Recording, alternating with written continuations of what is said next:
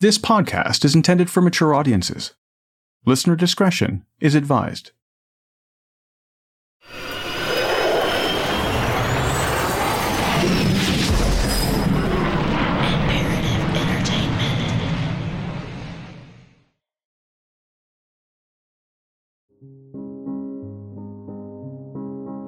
By all accounts, 82-year-old Irene Silverman was in the prime of her life. She was in great health, both physically and mentally. Most would have been decades off if they tried to guess her age. Somewhat of a celebrity for her legendary parties over the years, Irene Silverman's passion for society and culture never faded as she grew older.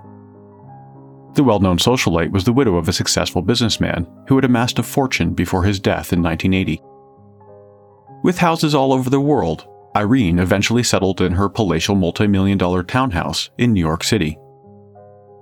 The 19th century mansion is a Manhattan landmark, renowned for its expansive rooftop garden, marble interior, and grand rooms inspired by the Palace of Versailles in France. She had renovated the house many times over the years, and eventually decided to include several apartments. At an average price of $6,000 a month, the high-end units were more to Irene than just another source of income. Always the socialite, Irene wanted to be surrounded by different and interesting people, and her tenants were often exactly that. With nothing spared to create the luxury units, it wasn't long before famous writers, musicians, politicians, and even European nobility started to call the East 65th Street address home. To her tenants, Irene Silverman was more like a hostess than a landlady. She would regularly throw lunch and dinner parties for her renters, considering them more friends than paying live-ins. She prided herself on getting to know all those who stayed in her house before and after they moved in. Thorough background checks were always completed. References were required and always checked. Credit scores and criminal histories were always researched. When they moved in, it wasn't uncommon for renters to see Irene several times a day. She could often be found in her office, located on the main floor.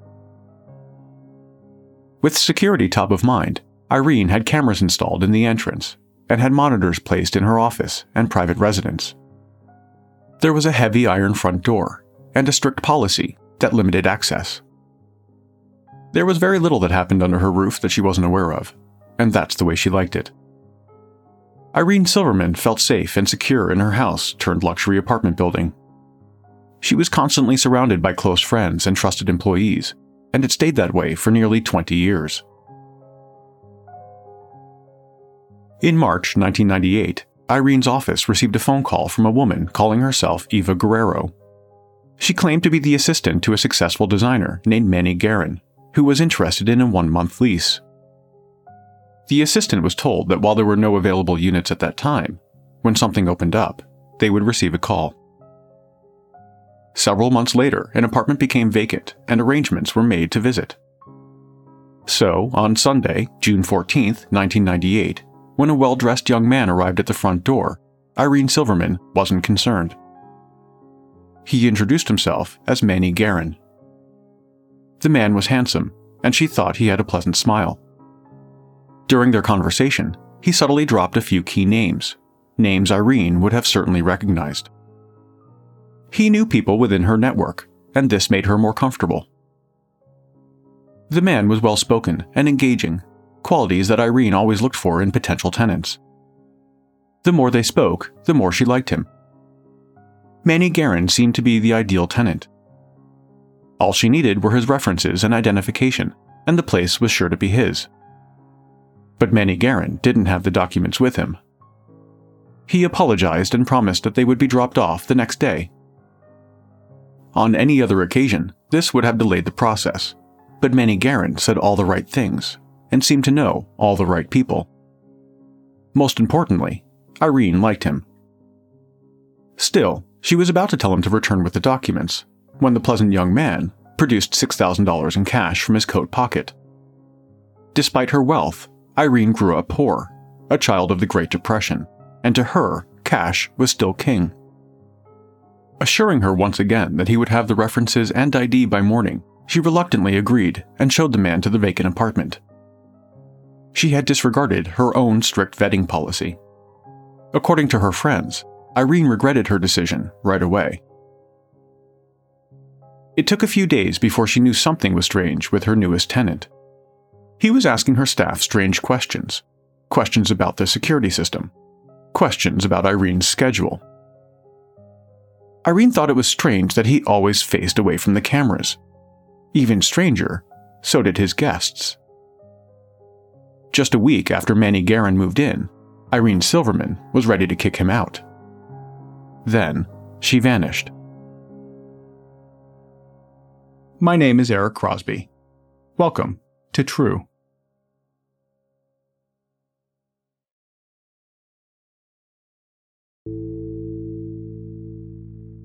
Manny Guerin kept to himself. The cleaning service that was included in the $6,000 a month lease was not allowed in.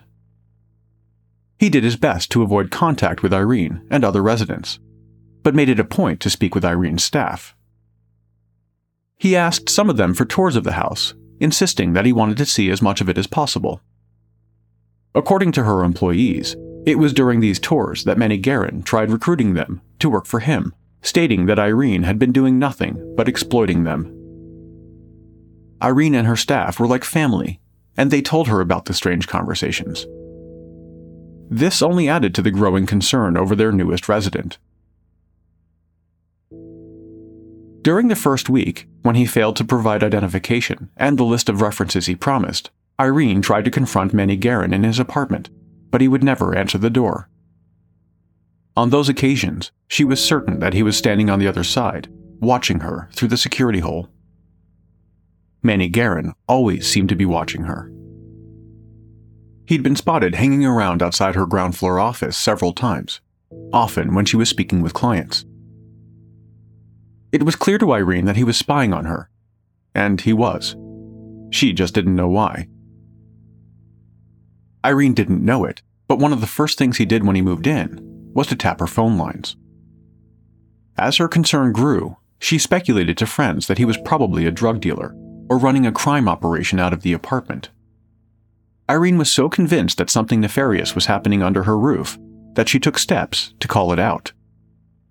When she thought he could hear it, she would say loudly that he would end up in prison.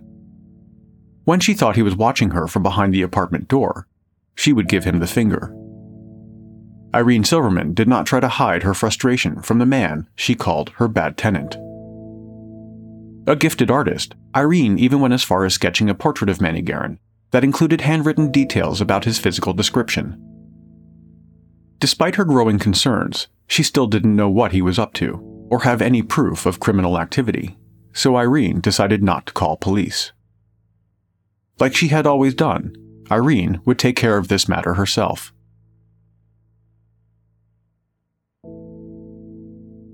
By the end of the first week, since Manny Guerin charmed his way into apartment 1B, Irene Silverman's frustration had turned into outright anger. She wanted him out and had started the eviction process, effectively ending his 1-month lease. Staff would later report they overheard an argument between the two, Manny Guerin insisting that he would get her the outstanding documents, and Irene telling him to leave. But he had no intention of leaving the multi-million-dollar house. In fact, if his plan worked, the Manhattan mansion would soon be his.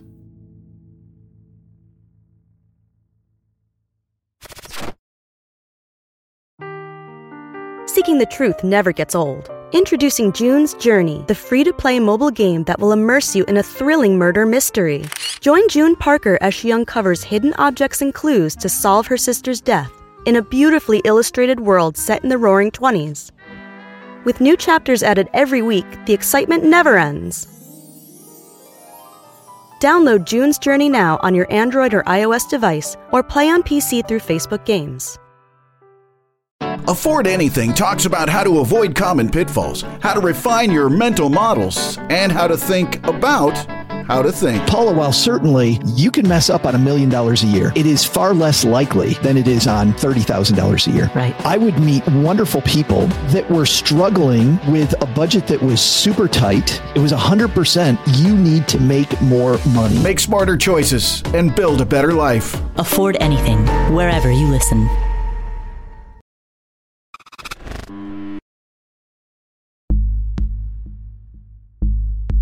On the morning of July 5th, 1998, Irene asked one of her staff to walk the dog.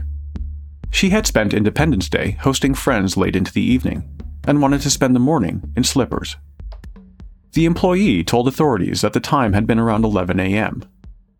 11 a.m., it turned out, would be the last time anyone would ever see Irene Silverman again. There was also one other person missing from the house: Manny Guerin. At 5 p.m., her staff contacted police. Police on the Upper East Side tonight are asking, where is wealthy widow Irene Silverman? The NYPD considers any case involving a missing person over the age of 60 a priority and spent the following days searching for her.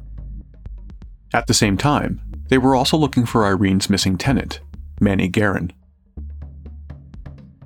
After 72 hours, authorities still had no leads. Their search had taken them across state lines and had involved dozens of interviews, and still there was no trace of either of them. Forensic teams had found no evidence of a struggle in or around the house. They had both simply vanished. But in a strange twist, investigators soon discovered the reason why they had been unable to find Manny Guerin on the streets. It turned out that he wasn't actually hiding at all. While police had been desperately searching for him, Manny Guerin had been sitting in a New York City jail. He'd been arrested the same day as Irene's disappearance by the NYPD and FBI on charges from a completely different case. Fortunately, a detective involved in the other case recognized a picture of Manny Guerin while watching a news report about the disappearance of Irene Silverman. The only thing was, his incarcerated suspect wasn't named Manny Guerin. In fact, Manny Guerin didn't exist. The young man Irene Silverman had called her bad tenant was actually 24-year-old Kenny Kimes. Kenny Kimes had been sitting in a jail cell for days, arrested by a joint task force for using a fraudulent check to buy a new car. Also, he wasn't alone when he was captured. Held behind bars with him was his 64-year-old mother, Sante Kimes. Irene Silverman had spoken to his mother a couple of times over the phone, but under a different name. It was Sante Kimes who called months earlier, posing as Manny Guerin's assistant, Eva Guerrero. The pair had been the subject of FBI and police investigations that stretched across half a dozen states and as far away as the Bahamas. They were the prime suspects in cases ranging from insurance and check fraud to murder. NYPD investigators looking into the disappearance of Irene Silverman were about to find out their main suspects were on the FBI's most wanted list of criminals.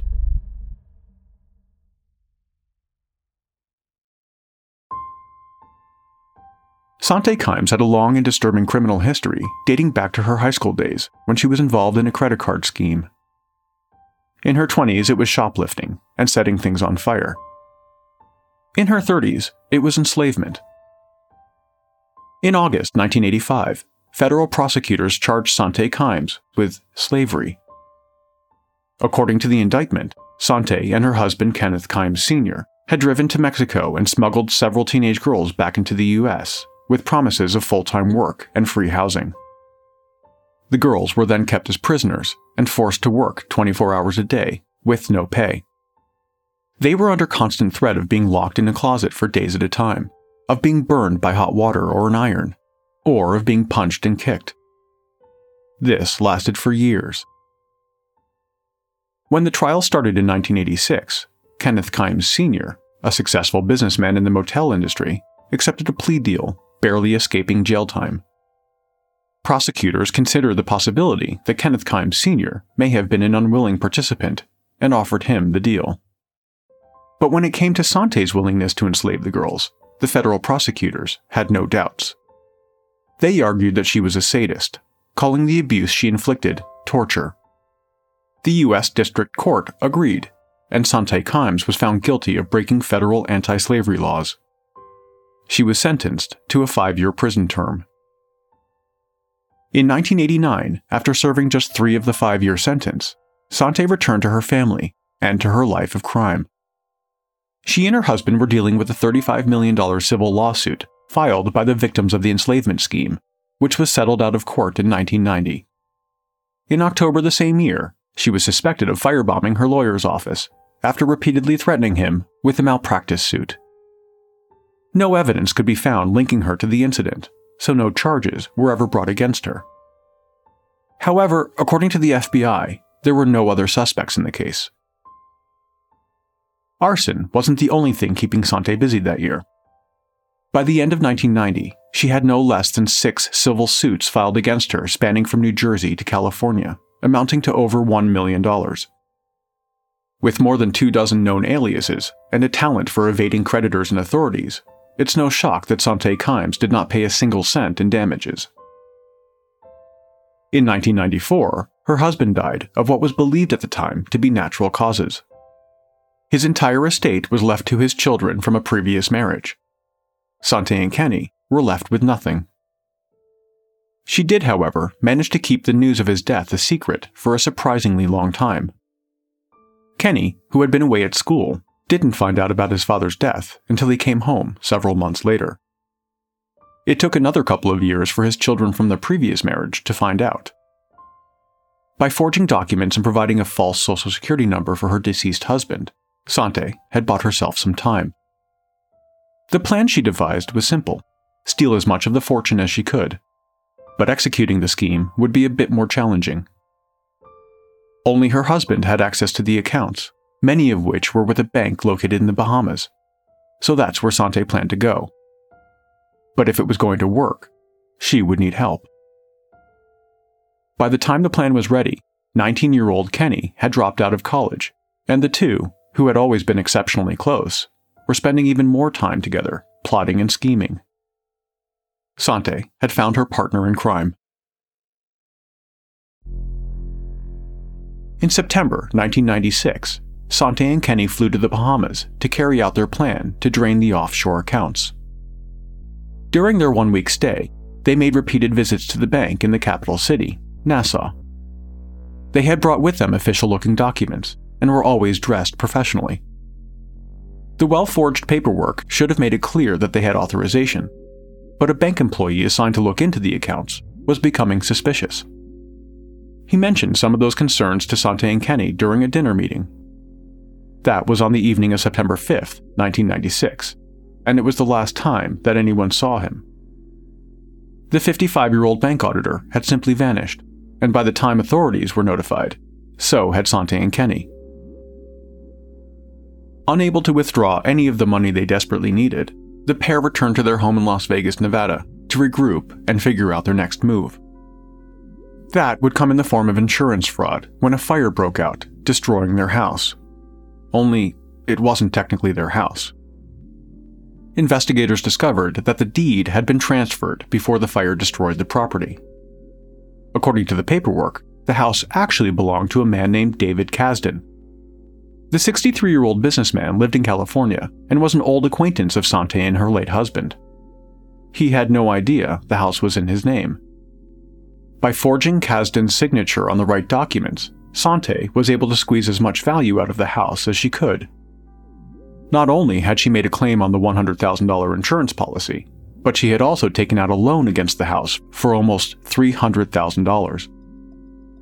The loan was also in David Kasdan's name, which came as a complete surprise to him. Not long after learning of the scam, he confronted Sante, insisting that she fix the problem. She did. On March 14, 1998, officers with the LAPD were called to a crime scene. When they arrived, they found the remains of David Kasdan lying in a dumpster not far from the Los Angeles International Airport. Authorities would later confirm that he had been shot in the head with a .22 caliber pistol. Although police suspected the mother and son team of being involved, there wasn't enough evidence at the time to press charges. Sante and Kenny didn't stick around long enough to find out how the investigation was going. They were already halfway across the country, heading toward their next scheme, stealing a multi-million-dollar brownstone in downtown Manhattan.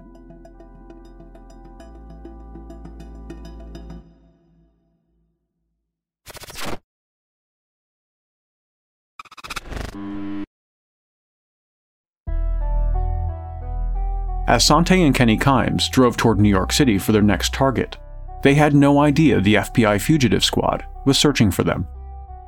Over the last few months, they had written almost $100,000 in bad checks, including one that was used to steal the car they were now driving. That level of check fraud caught the attention of the Bureau.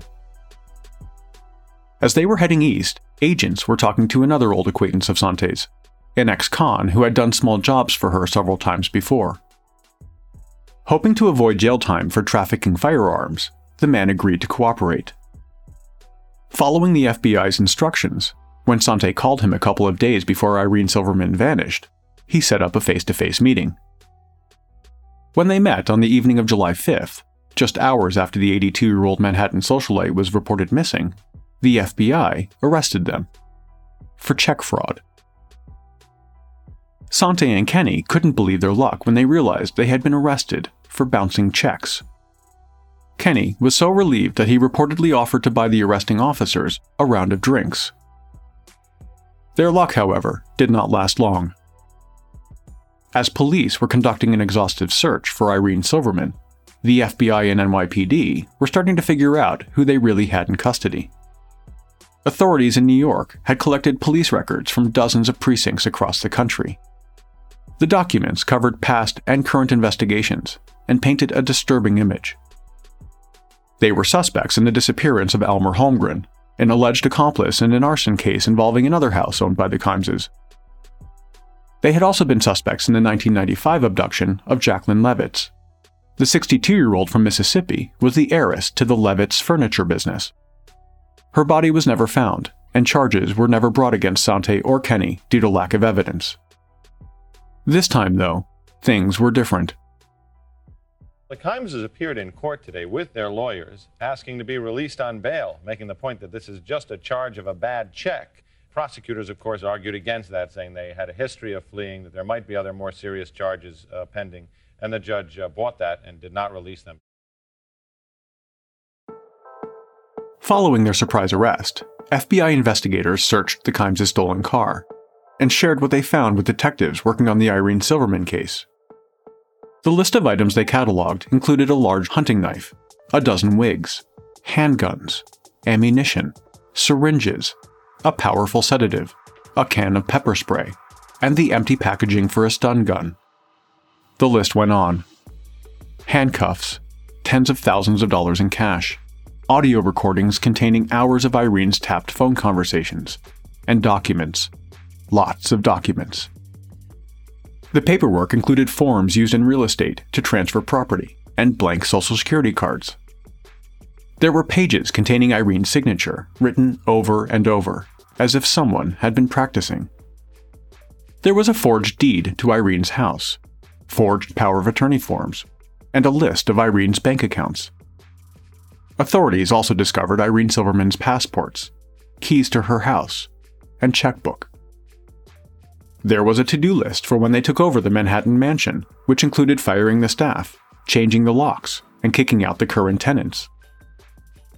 Sante and Kenny had even written down how much it would cost to transfer Silverman's property once they had control. They had also written details of their many aliases and when they had been used. And there was a list of associates, including several that had gone missing or had been killed over the last few years, including David Kasdan, Elmer Holmgren, and the banker from the Bahamas. What authorities did not find among the treasure trove of incriminating items was any sign of Irene Silverman.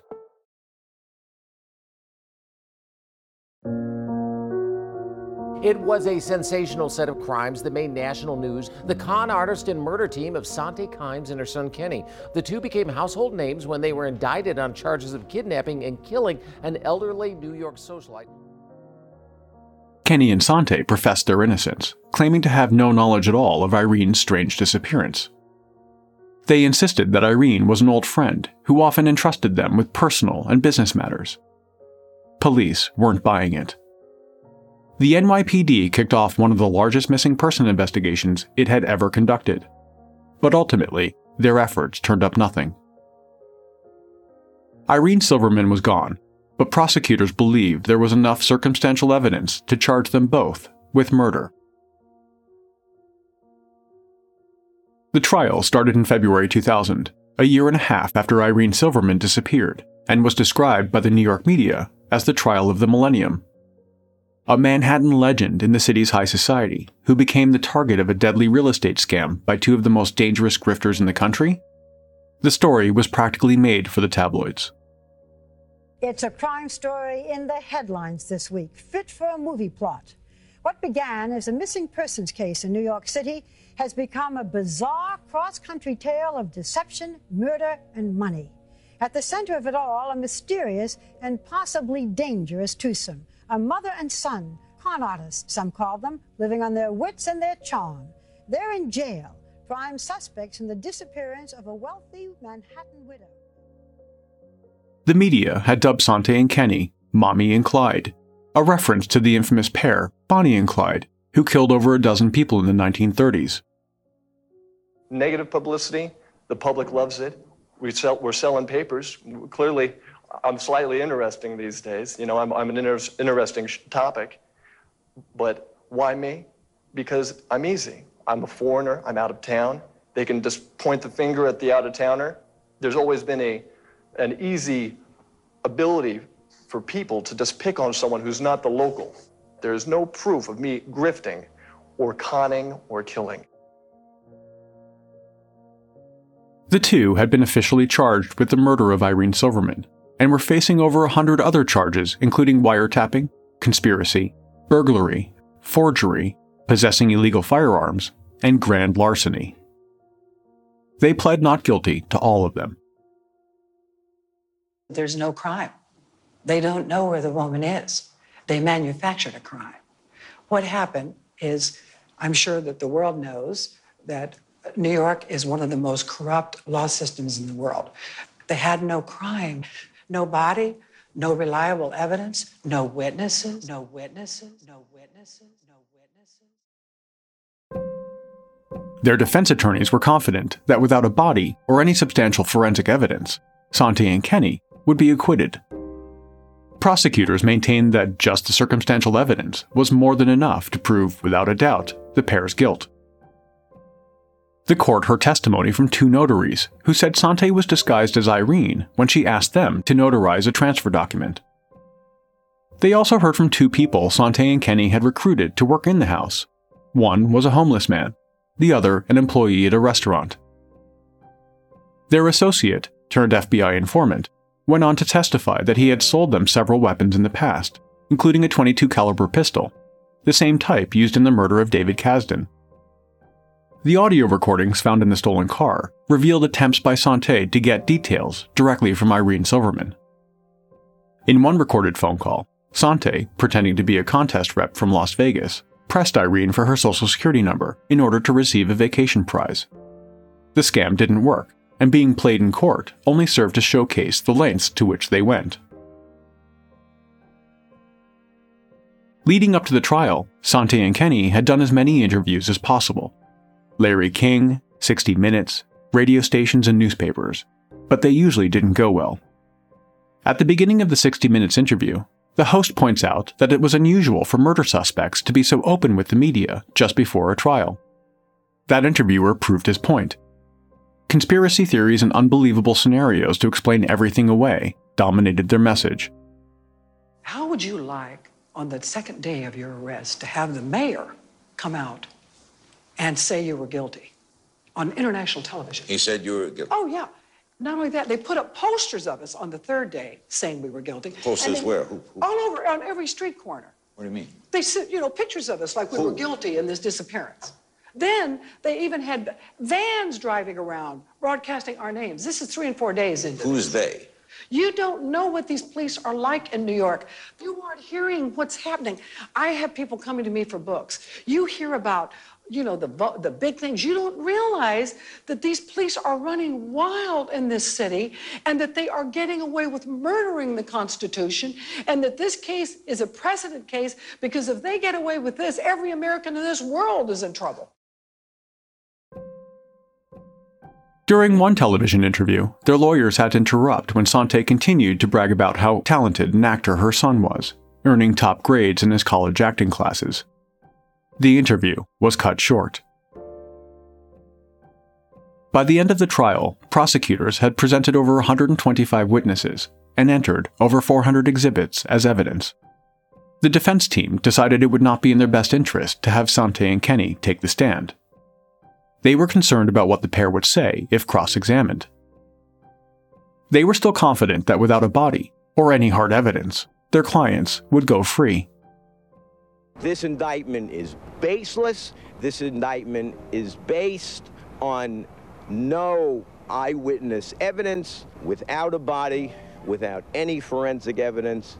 It's a case which will be dismissed by any jury that has the opportunity to evaluate what there is.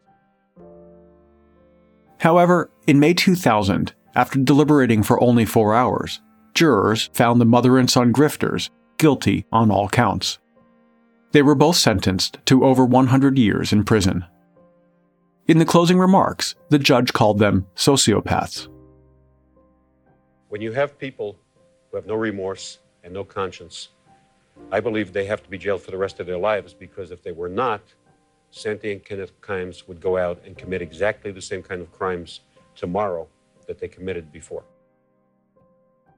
In a strange incident, several months after the trial, Kenny was in the middle of an interview when he took the reporter hostage. It turned out that during the investigation of Irene Silverman, evidence emerged linking them to the murder of David Kasdan. Kenny didn't want his mother to face the death penalty in California, so for over 4 hours he held a pen to the reporter's throat, demanding that his mother avoid extradition. The moment he removed the pen from her throat, he was tackled by guards. The hostage stunt did not stop them from being moved. In March 2001, the two were extradited to California. The difference in the David Kasdan case was that authorities had his body. Kenny eventually pled guilty to his murder, sparing his mother and himself possible execution. In 2004, they were both found guilty in that murder and sentenced to life plus 125 years.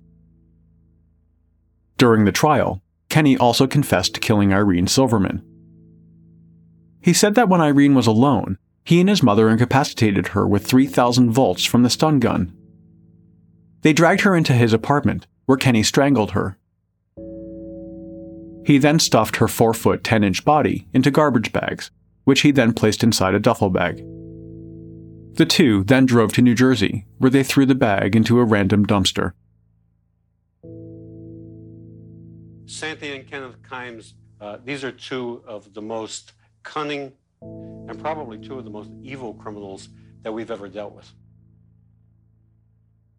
Sante Kimes died in a New York State prison in May 2014. She was 79. Kenny Kimes remains behind bars in California.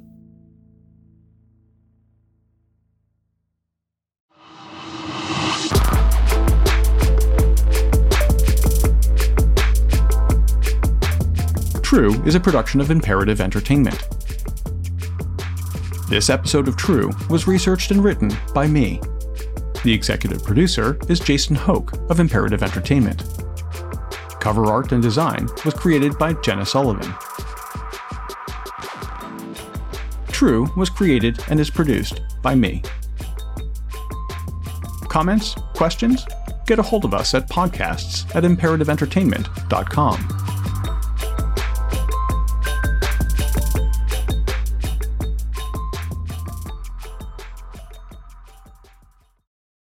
The Bigger Pockets portfolio of podcasts are worthy of your investment. We're having a real conversation as real estate investors. New episodes available every day. It's important to buy where it makes money and not necessarily where you want to travel to. Bigger Pockets, On the Market, Rookie Real Estate, or Money Podcast. The purpose of flipping is to create more cash so then you can reinvest into other types of properties. The Bigger Pockets Podcast, on YouTube or wherever you listen.